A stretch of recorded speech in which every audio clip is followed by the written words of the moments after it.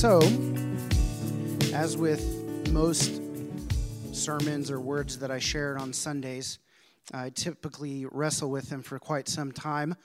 I don't have what I would consider a traditional sermon prep. I was coached a while back in sermon prep and training and that kind of thing. And, I was sitting around a table with a bunch of other pastors and guys who have been in the game for a long time, pastoring, preaching, teaching for a long time. And for some reason, they were like, go around the table and tell us, what your prep looks like. And some guys are like, I spend 20 hours in my study, and that's great. That's great. And then some guys are like, I do like 10 hours sermon prep, and then I preach it 3 times in the mirror or something like that. And then they asked this other guy, it was like, well, how many times do you preach your sermon before you give it on a Sunday? And the guy was like, how can you preach before you preach? He was like, I don't understand that. And I was like, you're my friend. And so it's been really interesting, just kind of the process that the Lord is having to make me comfortable with. And it was earlier in the week, and I was like, Lord, you've been putting this on my heart. And the phrase that he put on my heart was this. It was stepping into spiritual authority. And I began considering that because it was something that he was speaking to me that I needed to, he was calling me to step into a deeper level of authority. And I think the thing with authority is that you either have it or it's had over you. Right? You either walk in it or you walk under someone else's. And so I've been thinking about that phrase, and I didn't really have like the scriptures behind it, but it was just something on my heart. And then, busyness and July 4th and all this stuff. You know how life is. And just the other day I said, okay, Lord, this might be one of those things where I'm going to have to be okay with the process of just kind of meditating over this, praying, seeking, listening, chewing, and then it may be that you give me something like last minute, and I have to be okay with that. And I've had the other process where I'm like a week out, and I'm like, I already know what I'm going to talk about. This is it, and it's easy. But yeah, I even messaged Rachel early in the week. I was like, hey, when do you want to give your word? Because I was like, I didn't know what mine was supposed to be given because I didn't have the fullness of it yet. And so Rachel will be sharing here with us soon, some in the weeks to come. She has a really good word about the words that we speak. And so that's coming up. But so I even told Kim last night, she said, so what's happening tomorrow at the Source? I was like, well, I think I have a word, but it's not confirmed yet. So maybe I'll get there and the Lord will do something else. I just have to be open. So this morning in prayer, and then when I sat down to put the outline together, he kind of gave me the rest of the sermon. And so it's awesome to walk in that freedom, number one. I remember being so stressed out on Saturday mornings and sometimes even Sunday morning, early in the morning, like 6 a.m. at the table, like, Lord, what am I going to talk about? Versus, what do you want to say to people? And so as I was praying about this, stepping into spiritual authority, and I'll just have to say that I was a little bit, felt very unprepared to give this because what I'm talking about is not something that I'm fully operating in yet. And so it's one of those things, well, do I have what it takes to talk about this? But then, well, I'm just going to be open and honest. Like oftentimes, a lot of things I talk about, I'm not walking in the fullness yet, but the Lord's showing me and moving me in that direction. And so I feel like it's my job to help share that and then also be open about, where I'm at. I will say, although there are people in this room who are very clearly walking in spiritual authority, and we can learn a lot from them. So as I was praying about that, stepping into spiritual authority, the Lord gave me this phrase. He said it begins with intimacy, and we've talked a lot about intimacy in our setting. Christine, you taught once about intimacy on a Sunday morning. It was really good. And so I'm going to go back to something I spoke on just a couple weeks ago. And if you weren't here for that particular sermon, it was Father's Day, and it was talking about the prodigal son. So we talked about the love of the Father. And we touched on a couple points. And in that story of the prodigal son, first of all, you can go back and watch it on YouTube. All of our videos and sermons are on YouTube. You can catch up. But some of the things that that stood out to me in that story were the items that the father gave to the son and then the meal that took place. So the prodigal son, real quick, he's like in the pig pen. He's like, I need to go back to my father's household. I need to be a servant in the house of my father so I can eat again, so I can have what I need. And then he goes back to the father, and the father meets him with love. And after already having given the son all of his inheritance, the father then proceeds to give him sandals, a ring, and a robe, and then he kills a fattened calf. And so even after the father gave the son his inheritance and he squandered it, the father still had more to give. And that's just a beautiful image of the love and the grace of our Father. There's always more. There's always more. And so he gave him a ring, he gave him sandals, he gave him a robe, and then he sat at a table and he consumed a meal with him. And so I pointed out just a little bit about what some of those things signify. So I'm going to read these phrases. So the ring on the finger signifies authority we've not earned. It's that signet ring. It's the ring that says you're a part of this family. And so the father has given his children a ring that says that's on your hand. When people see that, it's a symbol of you belonging to my family and you having authority in my name in our household to do my will, essentially. So that if maybe the father would send the son to another place to go do some trade or something like that, the son would go and he would have this ring and he would say, hey, I'm with, my father's family. I'm here to do business on his behalf. And this is the authority that the Father gives us to move about the earth and do his work with his authority. Amen? And so the other thing was this. Sandals on our feet, showing status we've not strived to attain, living in sonship and freedom. So the servants would have worked around the house without shoes on. They would have been barefoot. So the son shows up without feet or sandals on his feet, and so he wanted to be a servant in the house of his father, but the father said, no, put sandals on his feet. He needs to know that he's part of my family. He's not a servant, right? And then the other thing he gave was the father's robe. So the father's robe clothes us in his righteousness, giving us his appearance, walking in his likeness. And so it was the father's robe that was given to the son, not some robe that the son had left over that he just didn't take. Oh, I don't want that robe. I'm gonna buy new robes. He took everything he had, it says, and so the robe that he was given was his father's robe. And so we're clothed in the righteousness of the Father.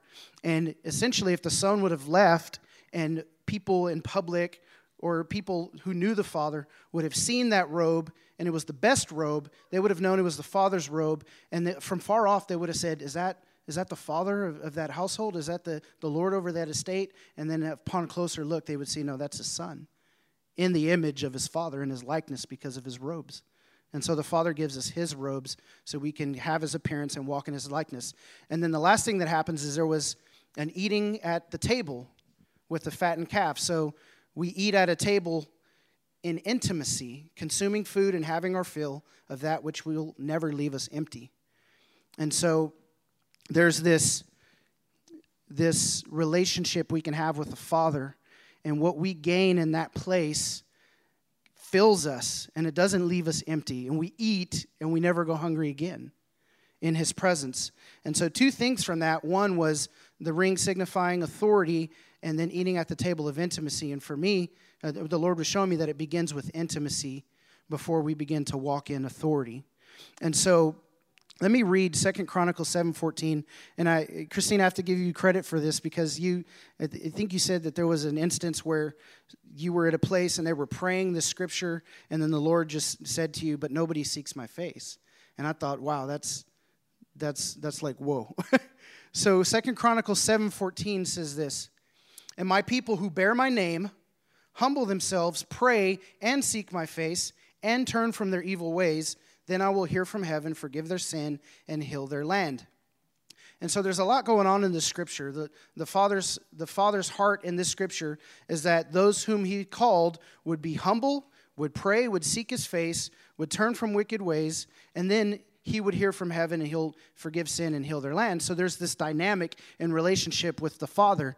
And I know that this was like specifically written for the people of that time. He was speaking to Solomon about this. But this reveals, I believe, an important principle about our relationship with the Father.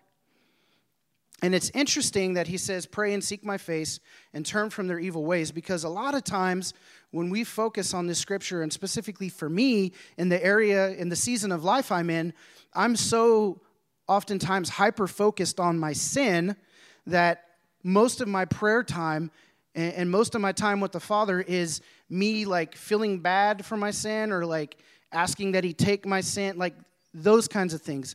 And confession is good. Repentance is good. That's all necessary.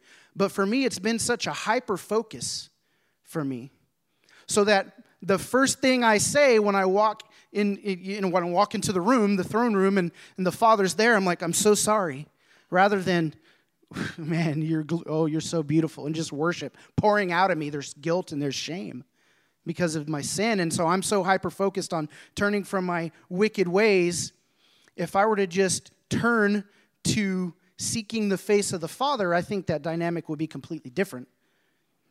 And so it says he'll heal our land. And so he wants to bring about healing. He wants to institute the kingdom of God everywhere on the face of the earth. Let me read real quick Hebrews chapter 6.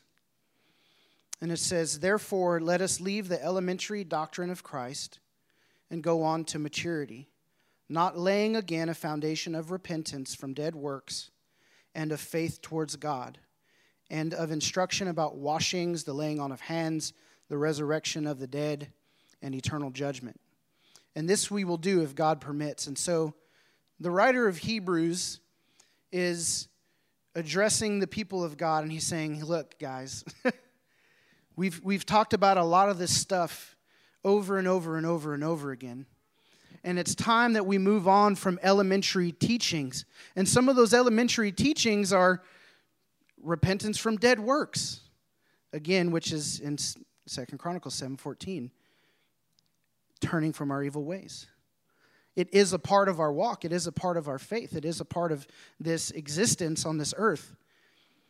But that's an elementary thing. And I think, personally, I've been so caught up for years and years and years trying to get away from the sin that has plagued me. And even just a couple weeks ago, I was confessing about the sin of lust and how I'm trying to give that over, and I'm giving it over, and the Lord's working in me and helping me move away from that. But what he's showing me in that is it's not just repentance of sin that leads to death, right? Not just repentance, but intimacy. There's something more. Let us move on from that. Let's not lay the foundation. It's a foundation we stand on, and that foundation is always there, and it's a solid and firm foundation, but we continue to move forward. And so he says, let's go on to maturity. And so I think that some of this maturity has to do with intimacy, and it has to do ultimately with authority and living out our God-given destiny. And so let me read this question real quick. The question I had as I was preparing this was this: do we really want him, or just the things that come along with him? And that's, I think when I prayed earlier, I said the reward of the gospel is the Father.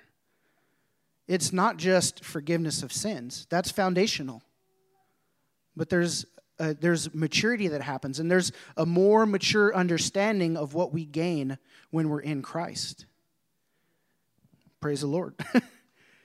And so do we really want him, or just the things that come along with him? I can tell you that there's been times in my life where I've prayed certain prayers and I say things like, God, take this feeling away from me. Well, I just want the feeling gone. God, I confess the sin. I don't want to feel bad about it anymore. Well, I just made it about me not feeling bad anymore. So I think this is a cart before the horse situation where we're trying to go after sin without going after God. And I remember someone saying this before, where somebody says, man, I have a new relationship with God. And then they asked, well, how's your relationship with sin? And because when we have a relationship with the Father, we have a different relationship with our sin. And so I think the cart before the horse is, I don't want to feel bad. I don't want to feel guilty. I don't want to feel this. I don't want to feel that. I don't want to think that. I don't want people to think that way about me. But the truth is, we should be desiring the Father first, and then all those things fall in line. And so, do we want to know him? Do we want his heart? And so I've been camping a lot on this thought process of wanting the heart of the Father, because that means we really want to know somebody. We really want to know who they are and what they're about. We want to know them on a deep, intimate level. The way that you know friends it's different than the way that you know family. It's different than the way you know parents. It's different than the way you know children. It's different than the way that you know spouses. And so with each relationship, there's a deeper level of knowing. There's a deeper level of knowledge and understanding and intimacy. And I think that for a long time, we've known about God rather than knowing God. And we've read about this God who's interacted with these other people in all these fantastic ways, and we're okay with reading those stories and then knowing that our God provides because the Bible tells me so, versus Jehovah Jireh, you're my provider. When I was in want, when I was in need, you gave. You've led me by still waters. You've made me to lie down in green pastures. You've provided all that I've needed every moment of the way. And I have testimony and experience of the God that I've read about versus just reading about him. And we're okay living off the stories of faith of other individuals. So we have the Scripture, and the Scripture is a beautiful compilation of many things, and it's this book of all these experiences of other people experiencing this amazing God. But the purpose of it is to point us to experience of God. And, I know people who will say, you don't need experience. It's right there. You just have faith. And I'm like, well, I'd much rather experience the living God. Isaiah, the year King Uzziah died, I looked and I saw the Lord seated on the throne, and the train of his robe filled the temple. Right? And smoke filled the room, and the foundation shook, and this is the God we serve. It's cool to read about that, and I've preached about it, and I've taught on it, and there's a lot to learn. But it's a very different situation when I'm standing back there, and she's singing about Jesus, his name's lifted high, and all of the angels are singing, and earth replies, and I'm like, yes, it's experiencing it and living it and actually desiring the Father versus, again, all the things that come along with him. So Acts 13:22 says, after removing Saul, he made David their king. He testified concerning them, I have found David, son of Jesse, a man after my own heart. He will do everything I want him to do. And I think this is like, obviously David was a type of Christ. David was a king, and he came and he ruled over the Israelites. And Jesus now comes, and he's our ultimate king. And David stood in the face of Goliath in the name of the Lord and struck him down with a single blow, which takes us back to the woman crushing the head of Satan. Jesus comes and he crushes the head. He defeats our enemy, which is ultimately sin.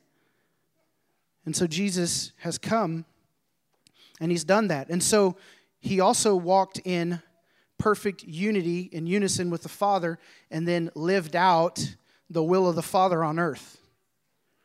So King David was a guy who he was a man after God's own heart, and he did everything that God wanted him to do. Scripture goes on to say that David fulfilled the purposes of God in his generation.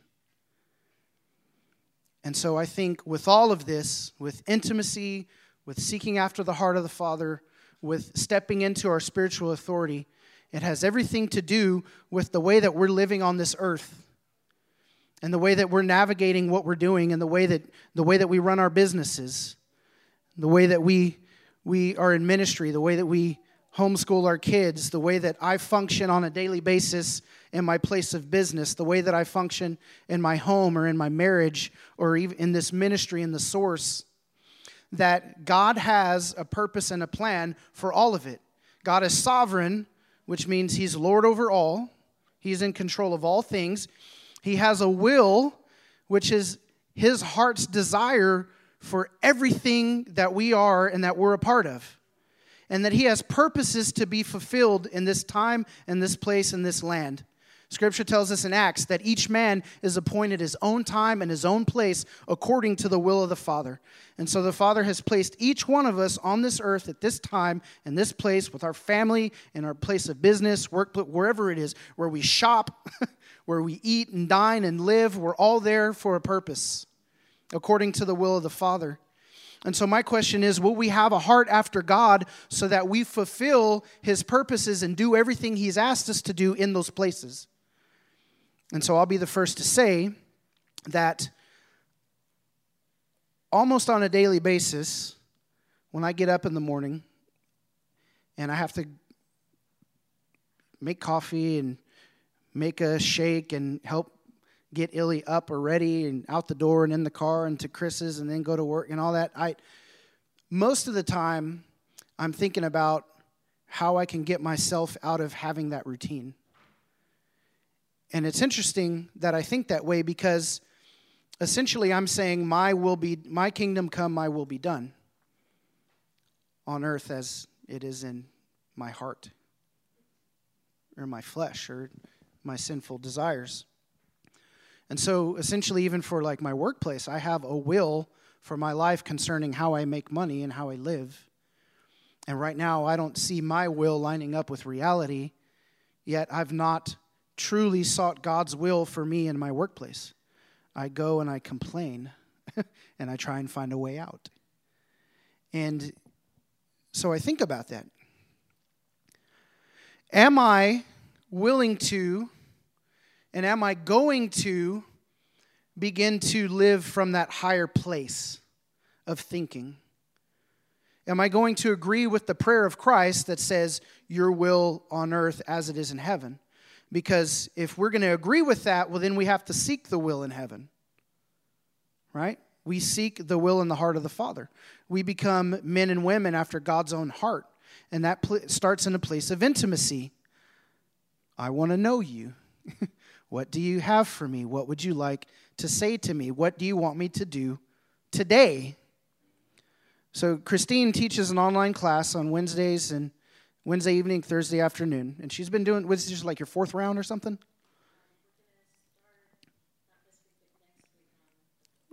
Round 4. So she teaches this online 6-week class called Engaging Heaven. And one of the things that she teaches is called Commanding Your Morning. And all that is when you get up, you seek the will of the Father for your day, for all of the places where you'll be and go and have influence over in that day. And you seek His heart and you say, God, what do you want for my business today? God, what do you want for my family today? What do you want for my children today? What do you want for me today? What do you want for the source today? And when you seek His heart and He begins to reveal to you, because He will reveal, He will speak,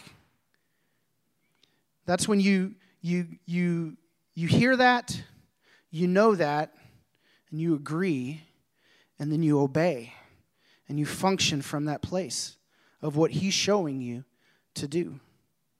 And so, let me tell you, in Habakkuk, that's fun to say, huh? Habakkuk chapter 2, verse 14 says, for the earth will be, everybody say will be, for the earth will be filled with the knowledge of the glory of the Lord as the waters cover the sea. Another version says, as surely as the waters cover the sea. And so the Lord's really been pushing this verse on my heart recently. And so I think that this scripture gives us insight into God's will for the earth. That the knowledge of His glory will fill the earth as surely as the waters cover the sea. And so I just imagine, have you guys ever seen the Sherwin-Williams logo and they're pouring a can of paint over the top of the earth and then it's just dripping down the sides? I just see that from heaven, that the Father's pouring out knowledge of Himself onto the earth and it's covering it. And He does it by His Spirit, but He does it by His Spirit through us. And so our primary purpose in this life, as we navigate this earth, everywhere that we step and every place where we have influence, we bring the knowledge of the glory of God and we bring His kingdom and we usher and administrate His kingdom into those places. That song is so great where it talks about that the light fills the darkness, that the light is coming into the darkness. We get a picture of that. We get a prophetic image of the glory of the knowledge of the Lord, of the light of Christ filling the earth in the very beginning chapter of Genesis, in the very beginning of our Bible, where it says, in the beginning was God, right? In the beginning, God created the heavens and the earth. And it says that the Spirit of God hovered over the waters. And one of the first things He did was He spoke light into the darkness. And the light came and overcame the darkness. But then He assigned a time for light and a time for dark, right? He's the one who separated the light from the darkness. There was morning and there was night, evening. So God established that there would be darkness, but light would overcome the darkness by His word. And we see in John chapter 1, we get another creation story. In the beginning was the Word, and the Word was God, and the Word was with God. And that Word became flesh, and it made its dwelling among man. And that man was the light of the world. And He came into the darkness, and the darkness could not overcome Him. Interestingly, at the very beginning of the New Testament, we get creation with light coming into darkness in a spiritual manner versus the physical light coming into the darkness. We get creation of all things physical from that which is spiritual, but then in the New Testament, we get the spiritual creation, understanding that Christ is the one who came into that darkness. And it's the word of the Lord that brings forth the light into dark places. And so let me tell you that if you're in Christ, one of your primary purposes is to bring light into dark places, is to establish the kingdom of light, the kingdom of heaven, the kingdom of God, onto the face of the earth where Satan has had rule and dominion for thousands of years when he was cast down. Scripture says He's still the God of the air here. But God is establishing His kingdom on earth as it is in heaven. He's bringing it down, and He's doing it by His Spirit, but He's doing it through us. And so the question is, are we willing and will we ask the Father, how am I to bring about Your kingdom into this earth, into the place where I have influence? My sphere of influence. Christine in her class will call them mountains. And you can tell us. She'll call them mountains, and we rule from our mountains. We have this sphere of influence, and it's this elevated place where we sit and we see and we watch. And we have higher ground over the enemy. We see all that the Lord has given us. And there are these spheres of influence. And you can think of them. And so I've heard someone say this concerning marriage. And I feel like it does expand beyond just our marriage. But he said this. He said, you need to gain a prophetic vision for your marriage. I was like, well, what does that mean? So when I say prophetic, essentially I'm saying, what is God saying? What is God's heart, and what is His mind, and what is His will towards our situation? What is the prophetic voice? What does the Father have to say about my marriage? It was really, really amazing at Kent Henry on Friday night. We had Friday night worship, and Christine and Kim went up, and everybody prayed for them, and then Kent Henry called me up, and so I went and sat next to Kim. And they were just praying and prophesying over us and speaking over us, and I was holding Kim's hand, and for me, that just felt like it was just so symbolic for me in that time. It really broke me. And someone spoke and said that right there, and they pointed at us clutching hands, right, tears on our face, and they said that right there, you are stronger like that. That's where the strength comes from, and it just made me realize, like, man, I've not completely, fully united with my wife in spiritual matters. And when I do that first, then it'll manifest on the earth, but a prophetic together, unity. It's the mystery of marriage that we become one. And the Lord wills things in certain ways and brings people together. And there's a purpose for marriage. Now let me tell you, marriage ends at the resurrection. There's no one giving in marriage, no one being given in marriage in eternity. There's purpose for us here on this earth in our marriage to show Christ through our marriage. And I can preach all about marriage, but so we have to gain a prophetic vision for our marriage is what this person says.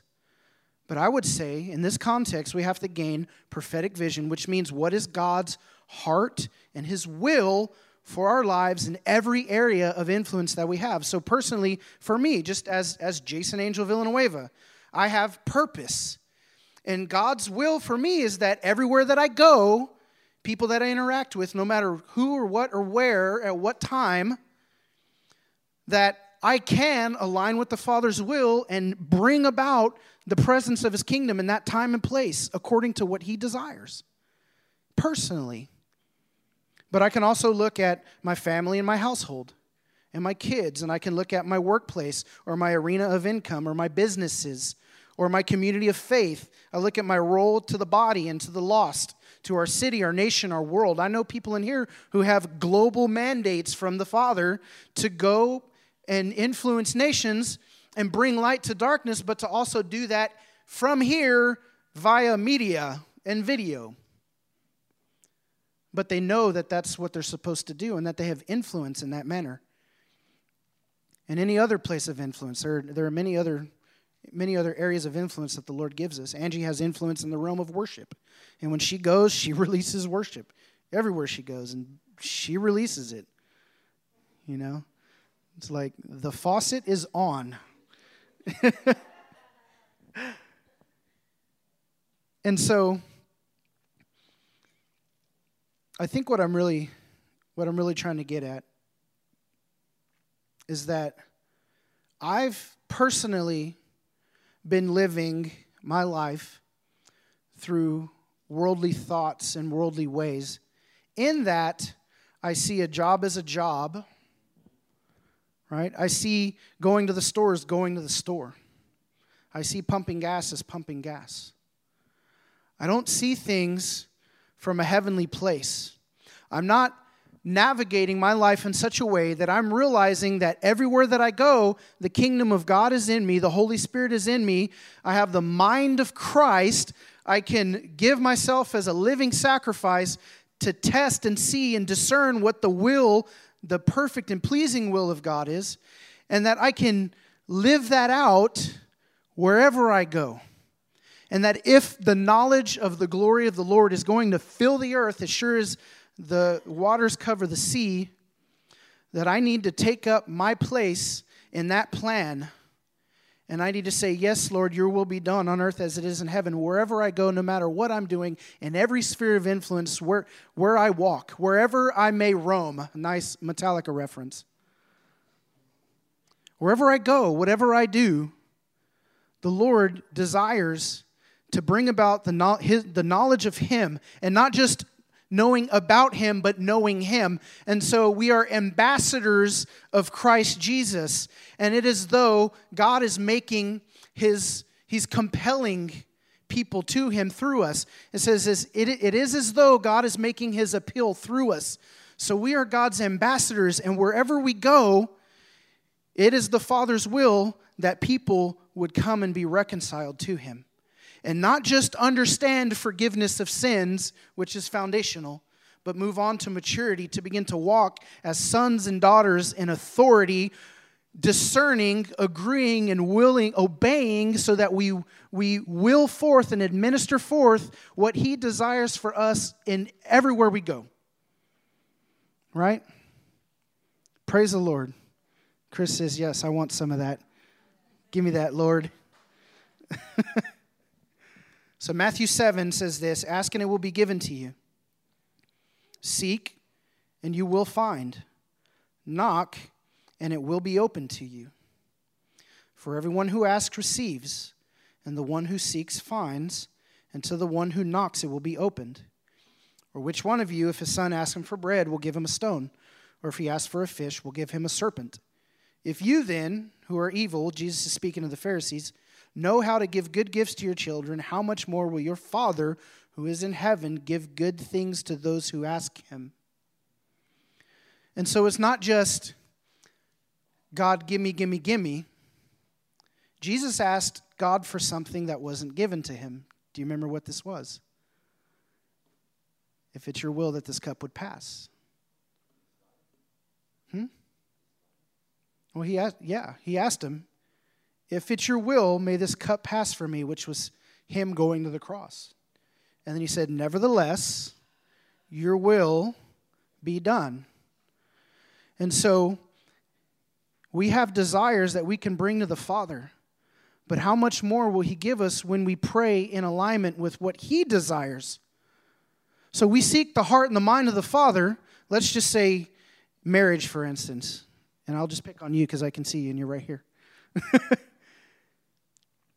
So we all have interest. We all have our own interest in mind and things that we want. And there's something that you want for your marriage. And I would no doubt say that many of those things fall in alignment with what God desires. But then there are also things that you want and maybe it doesn't fall in line with what God desires. All right? But he has a purpose for your marriage. How much more impactful will your marriage have on this earth when you seek his will for your marriage?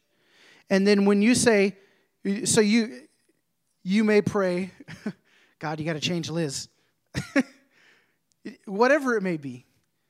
God, you got to do this, you got to do that. I just can't do it anymore. Oh, my heart, it's so hard. Right? And you're praying those things. And you're trying to will forth love.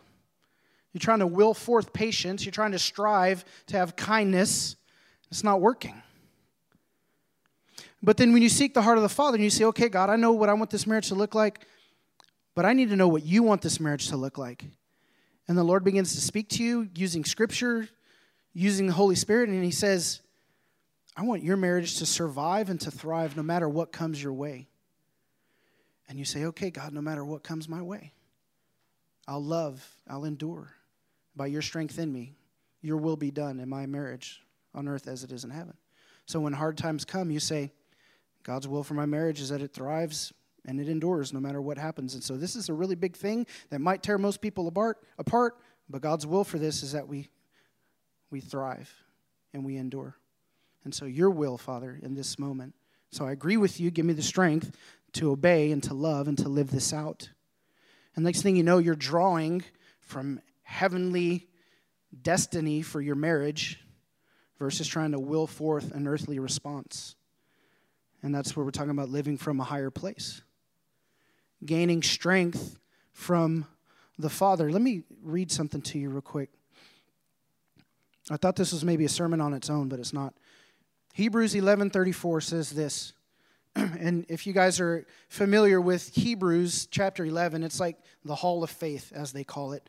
And the writer of Hebrews is talking all about how all of these saints have gone before us and they've had faith credited to them by all of their works, the things by their faith, right? They endured the sword. They did these things. So it says, quenched the raging of fire, escaped the edge of the sword, gained strength in weakness, became mighty in battle, and put foreign armies to flight. You guys ever watch Sesame Street, and there's that one song where it's like, one of these things is not like the other. One of these things just doesn't belong, right? That's not the tone, but... And so when I look at this, Hebrews 11:34, take a look at it. And the writer of Hebrews is just talking about all these things that people did that was credited to them as faith. And he says, quenched the raging of fire. They escaped the edge of the sword. Wow, so much faith to gain strength in weakness? What? Became mighty in battle, and they put foreign armies to flight. But right in the middle of that is gaining strength in weakness. There's a part of this list of things that is worthy of recognizing in the hall of faith. And that they gain strength in weakness. And I think this is what it's like to live from that higher place. To live by faith where we're in a place where we're weak and we can't or we haven't. And sometimes we think we won't or we don't. All these negative things. we can then switch our sourcing, and we can source from heaven. We can source from the Father. We can source from the Spirit. And it's credited to us as faith to gain strength in weak times. And Jesus says, "For when you are weak, I'm strong. For my strength is made perfect in weakness." And so this also has to do with living from this place where we're not sourcing from ourselves and we're not navigating this life through the lens of self or worldliness, but that we see the spiritual dimension to everything that we do. Everything is spirit. Everything is spirit. I heard somebody say one time that, we create this false dichotomy of physical and natural, or natural and spiritual. But it was from the mouth of spirit that the natural came forth. The natural is birthed of spirit. But then spirit is born of spirit. So it's all spiritual no matter what. Right? Scripture says that God has made himself plainly known. He's made himself clearly known to all of mankind throughout history, through nature, in the earth, through the heavens and the earth, and the trees and the streams, and animals, fruit. I mean, you name anything natural, vines and grapes, trees, roots, rivers, the sky, the stars, the heavens. You name it all, and it all has spiritual implication. And there's spiritual revelation beyond it all. Jesus used agriculture to teach heavenly principles. And so I think this stems from the Father's heart and him speaking to us, and he's saying it's time to live from the higher place. And it's time to navigate this earth through the spiritual lens in the way that the Father wants us to navigate this earth and bring about his kingdom and bring light into darkness in every sphere of influence in our life. And so in order to step into that spiritual authority and saying, "Yes, Lord, I will do those things," we first have to start in that place of intimacy where we say, "Father, I want to know your heart. God, what is your heart for my family? Give me a vision for my family. Give me a vision for Illy's life. Give me a vision for Henry's life. Give me a vision for Kim's life. Give us a vision for our marriage. Give us vision for the source." It's real easy to be like, "Lord, what's your vision for the source?" Because we've compartmentalized that as the spiritual thing we do in life. It's been easy for me. And I think the Lord is just saying, look, there's something deeper and there's something better. And I think we need to seriously take some time and consider, how are we navigating these realms of our life? And what are we doing? How am I walking in spiritual authority in my household and in my job and when I go to Quick Trip? I mean, sometimes it's easy, or it feels like the easiest thing to do to help the poor is help the homeless. And we see them all the time at Quick Trip. And most of the time we're looking at our phones, so we have to look them in the eyes when we walk in. Or we go around, or we do this or that. And there's been times where I've stopped and I've talked to people, and there's been people I've helped, and there's been people I've told no.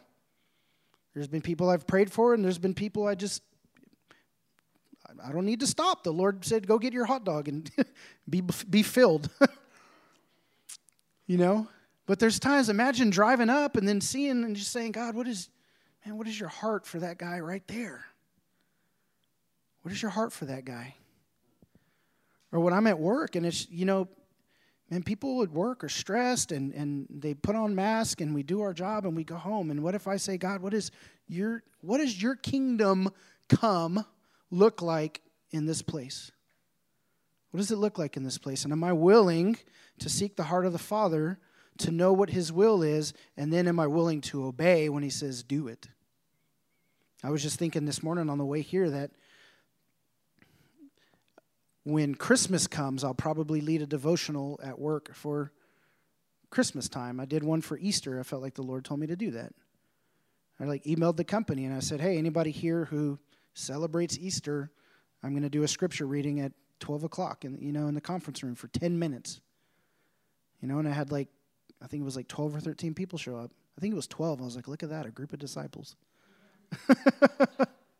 And then I thought, I should probably do that again. I've also thought, man, I wonder what it'd look like to do a Wednesday morning. Would they even let me do that? But I don't know because I haven't asked.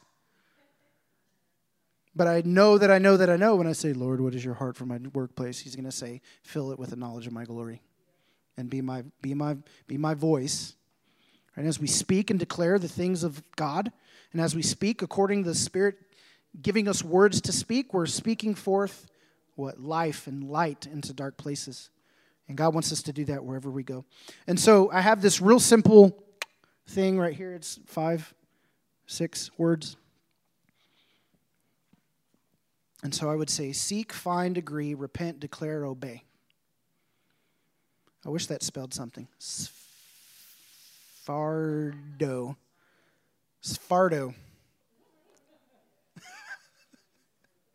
Those are deep spiritual truths right there, my friend. Just Sfardo, it's easy.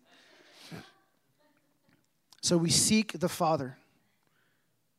Ask will be given to you. Seek and you'll find. Seek the Lord's heart and His vision, His will for your life, your family, your spheres of influence. You seek it, you'll find it. Scripture tells us right there, seek and you will find. It tells us. And then when you find it, you agree with it. And that's where in 2 Chronicles it says, and humble themselves. Because in order to agree, we have to come in humility, not in pride, because then we'll disagree or we'll argue and we'll fight. I went too far. We'll agree. And when we agree with what the Father desires, we repent of any way that we've partnered with what is the opposite of His will in that situation. Sometimes it's sin. Sometimes it's passivity. Sometimes it's hindrances. You say, God, you want this for this situation. I admit that I've wanted my will for this situation. So I repent of that thought process, repenting, changing our mind. And then we declare, Lord, I agree. Right? And we stand and we agree and we speak forth that which the Father desires from heaven into earth. And that is our vocal, life-giving statement, declaring spiritual authority voice going forth and saying, on earth as it is in heaven. You desire for my marriage that we exemplify Christ and that we endure no matter what. And so, Father, I agree with that. And I just say that our marriage will thrive and it will endure and we will be an image of Christ to the church for those who would gaze upon our marriage. It's as simple as that.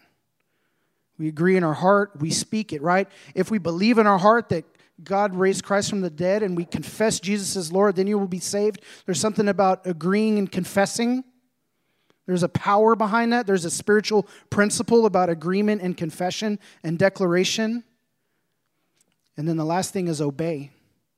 So when we face those times where it's either our will on earth or God's will on earth, we submit, succumb, and say, obey your will, your love, your patience, your mercy, your kindness, your authority, your forgiveness, your gospel through me because I'm doing my part. So just imagine that there are people spread apart around the world, all in their little places. And as they interact with people and places, they're giving off light. So that everybody's exuding light and kingdom's oozing off of us in our obedience and our agreement.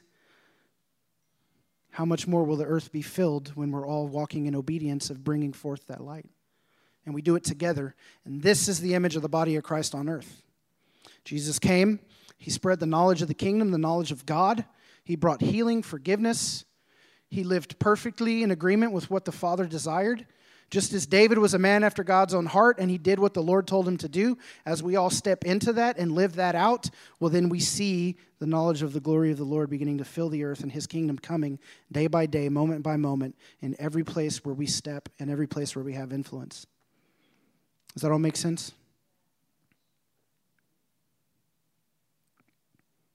That's good.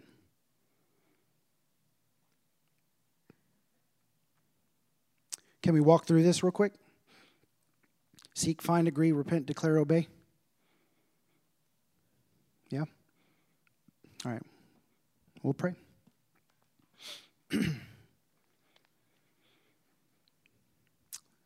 So, Father, it's just clear to us.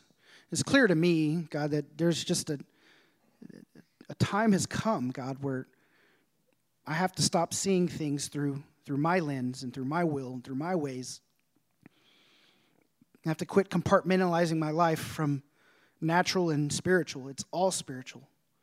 Everywhere I go, everything I do, you've placed each and every one of us on this earth with a purpose, in a place, in a family, with friends and spouses and children and jobs and responsibilities.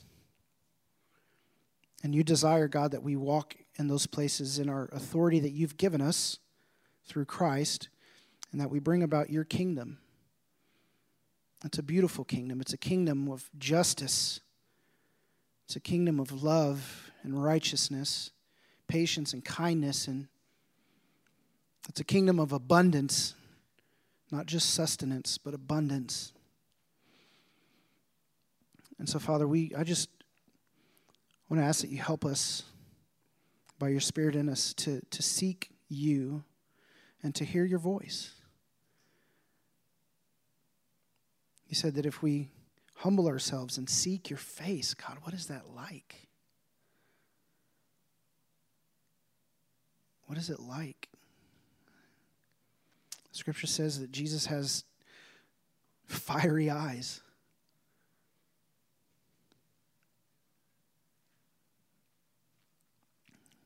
We want to seek your face and know you, God, the God that revealed himself to mankind throughout history. And we have a book that speaks of those experiences, and we glean and gain from that you are the God that reveals yourself to mankind, and that you can and want to reveal and show us who you are. And so we just want to seek your face, Father. We want to hear your voice.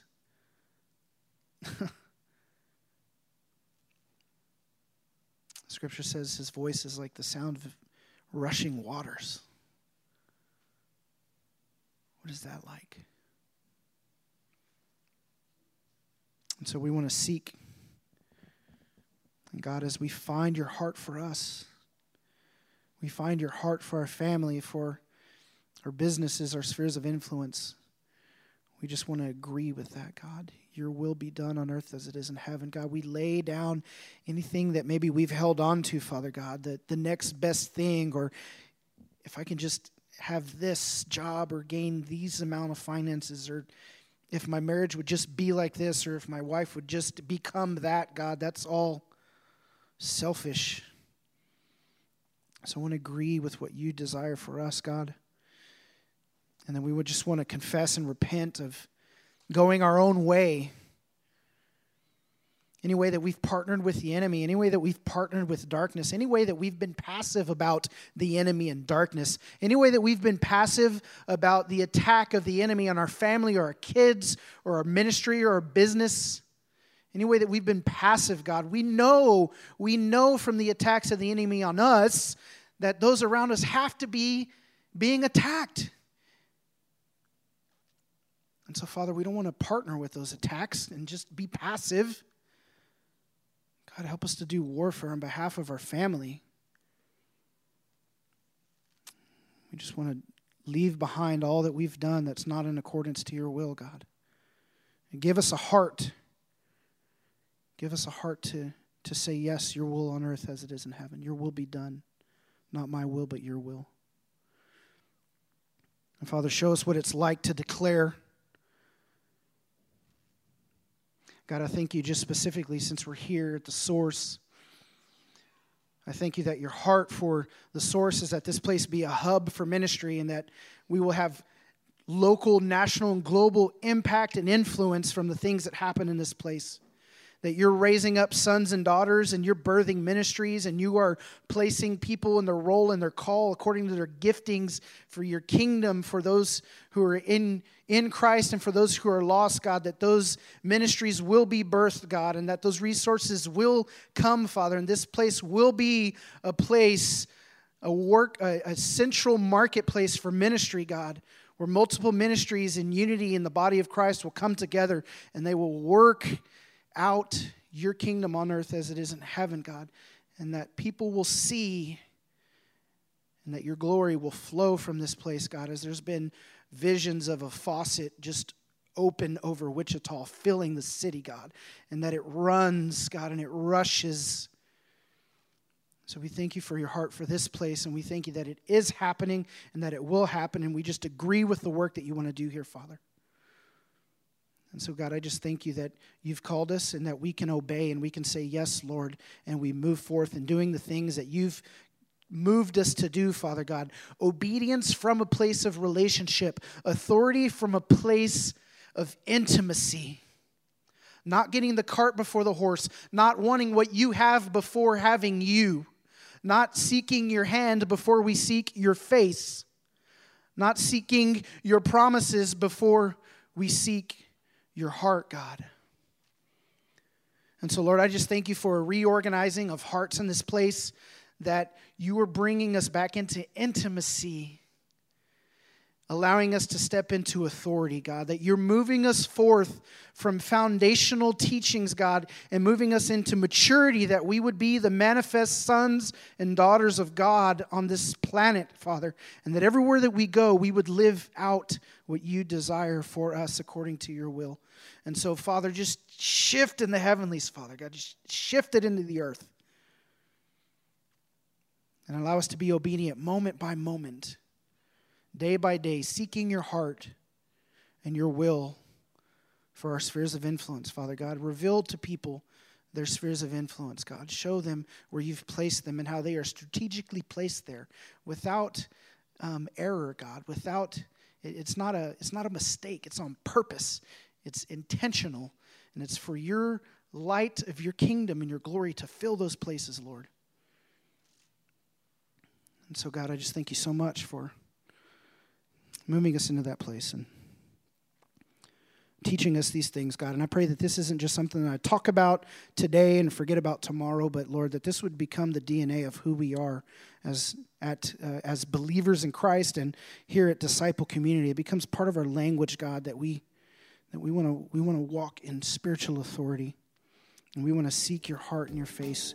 We want to have intimate, experiential relationship with you, and we want to see your kingdom come. So, Father, thank you for the way that you just continue to lead and guide us into these places of intimacy, deeper and deeper to you. You continue to woo us and call us to you. That's why Jesus said, he who has ears, let him hear. So thank you, Father, for this time. In Jesus' name, amen.